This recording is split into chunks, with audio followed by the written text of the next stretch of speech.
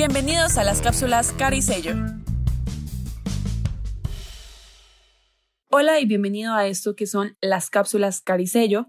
En esta ocasión vamos a hablar de un tema que personalmente me apasiona mucho, aunque soy cero apasionada con los deportes, pero bueno, uno acá habla de todo.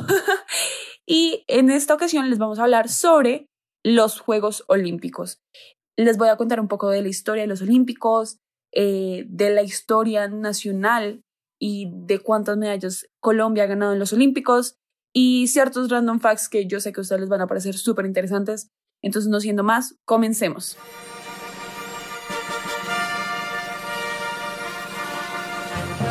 El 2020 prometía ser un gran año para los deportistas, sobre todo por la celebración de la 32ª edición de los Juegos Olímpicos, que tomaría lugar en Japón. Y sin embargo, todos sabemos cómo terminó eso, ¿no? Un virus salió de Asia, atacó al mundo entero, todos los países se encerraron, se cancelaron todos los eventos masivos y la promesa de un gran año simplemente quedó en sueños. Sin embargo, aquí estamos un año después, en víspera de uno de los eventos deportivos más importantes, que por términos prácticos seguiremos llamando los Olímpicos 2020. Ya saben, por eso de que ya se hizo toda la mercancía y la publicidad y pues todos los diseños del evento en general. Todos sabemos más o menos qué son los Olímpicos, pero les haré un breve recorderis. Los Olímpicos son el mayor evento deportivo internacional multidisciplinario en el que participan atletas de más de 200 nacionalidades. Existen varios tipos, pero los más populares son los Juegos de Verano y los de invierno, que se realizan con un intervalo de 2 años. Los Juegos Olímpicos modernos se inspiraron en los Juegos Olímpicos de la Antigüedad, de por allá del siglo VIII a.C., organizados en la antigua Grecia con sede en la ciudad de Olimpia. Y así fue como en 1896 en Atenas se llevó a cabo la primera edición de los Juegos Olímpicos modernos. Desde entonces, y cada 4 años, se realiza este evento en diferentes ciudades del mundo, excepto en 4 ocasiones, siendo las 3 primeras durante la Primera y la Segunda Guerra Mundial y la última debido a la pandemia del COVID-19. La evolución del movimiento olímpico durante el siglo XX y XXI ha dado lugar a varias modificaciones en los Juegos, dando así la creación de los Juegos de Invierno, los Juegos Paralímpicos para atletas con algún tipo de discapacidad y los Juegos Olímpicos para atletas adolescentes.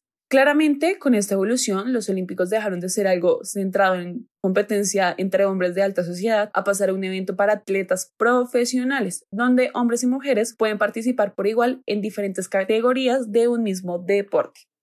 En la actualidad, los deportistas pueden participar en 33 disciplinas diferentes durante los 19 días que dura el evento, además de los deportes que ya conocemos como atletismo, gimnasia, natación. En esta edición del 2020 se introdujeron por primera vez 3 deportes que siempre se habían considerado como algo contracultura y habían luchado desde hace 20 años para entrar en los Olímpicos, y estos son el skateboarding, el surf, la escalada deportiva. Asimismo, vuelve en esta edición el béisbol y el softball, competencias que no tomaban lugar desde 2008.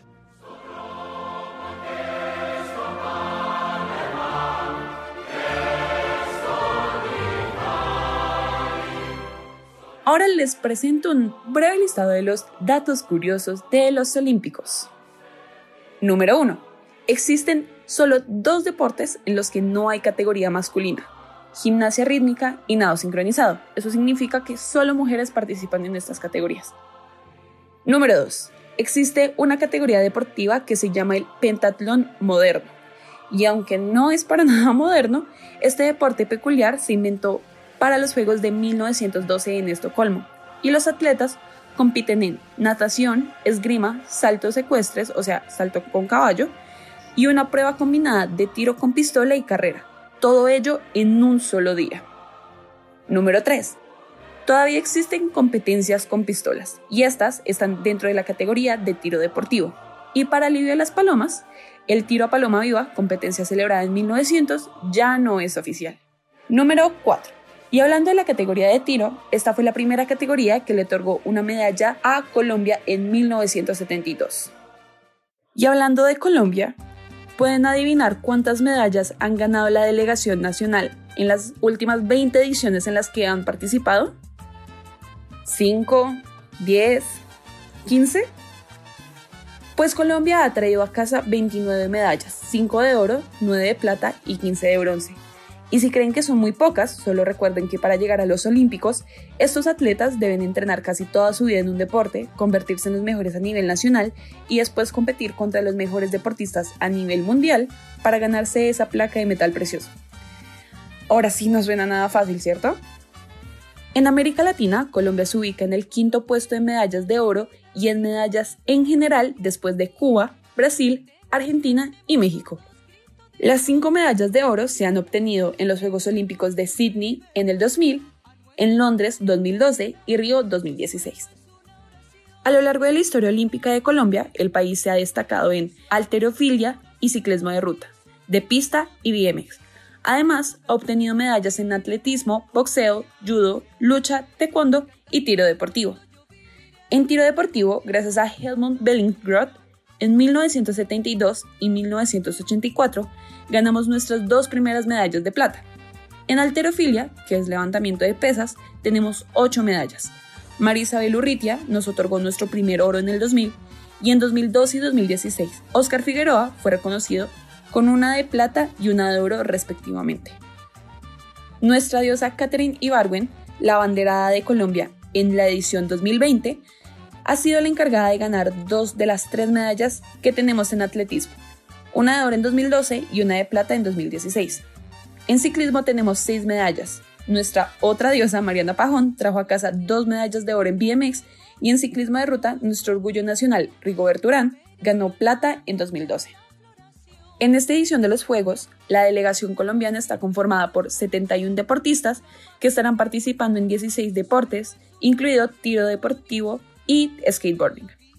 Quiero resaltar la importancia de que en nuestra delegación hay un skater, ya que solo fueron seleccionados aproximadamente 20 deportistas que van a participar en la categoría de skateboarding en street o en calle. Así que además de ser uno de los primeros olimpistas en este deporte, también está clasificado como uno de los mejores en el mundo. Esto es algo muy grande, ya que los jóvenes que son apasionados por el skateboarding van a poder tener un deportista modelo que los podrá motivar para seguir una carrera deportista profesional. Lo mismo con los otros 70 deportistas olímpicos que hacen parte de nuestra delegación. Colombia no es solo fútbol, y nuestras medallas olímpicas lo demuestran. Tenemos mucho talento para salir adelante y demostrarle al mundo la pasión que llevamos en nuestras venas. Ahora que ya saben un poco más de los olímpicos y del recorrido de nuestro país, espero que puedan disfrutarlos un poco más y tomen conciencia en apoyar a nuestros deportistas, sobre todo si son sus primitos, hermanos, amigos, conocidos. Ellos son el futuro de nuestro país y en nosotros está darles la oportunidad de brillar. Por lo pronto, si ustedes todavía no se han visto la inauguración, búsquenla, véanla, disfrútenla y no se pierdan de las medallas que muy seguramente vamos a ganar y apoyen al país, háganle. Y nada, chicos, de verdad, muchas gracias por conectarse y espero escucharlos en una próxima ocasión. Esto fue las cápsulas Caricello. Recuerda seguirnos en nuestras redes sociales @caricellazos y visitar nuestra página web www.cara-sello.com. Nos escuchamos en una próxima ocasión.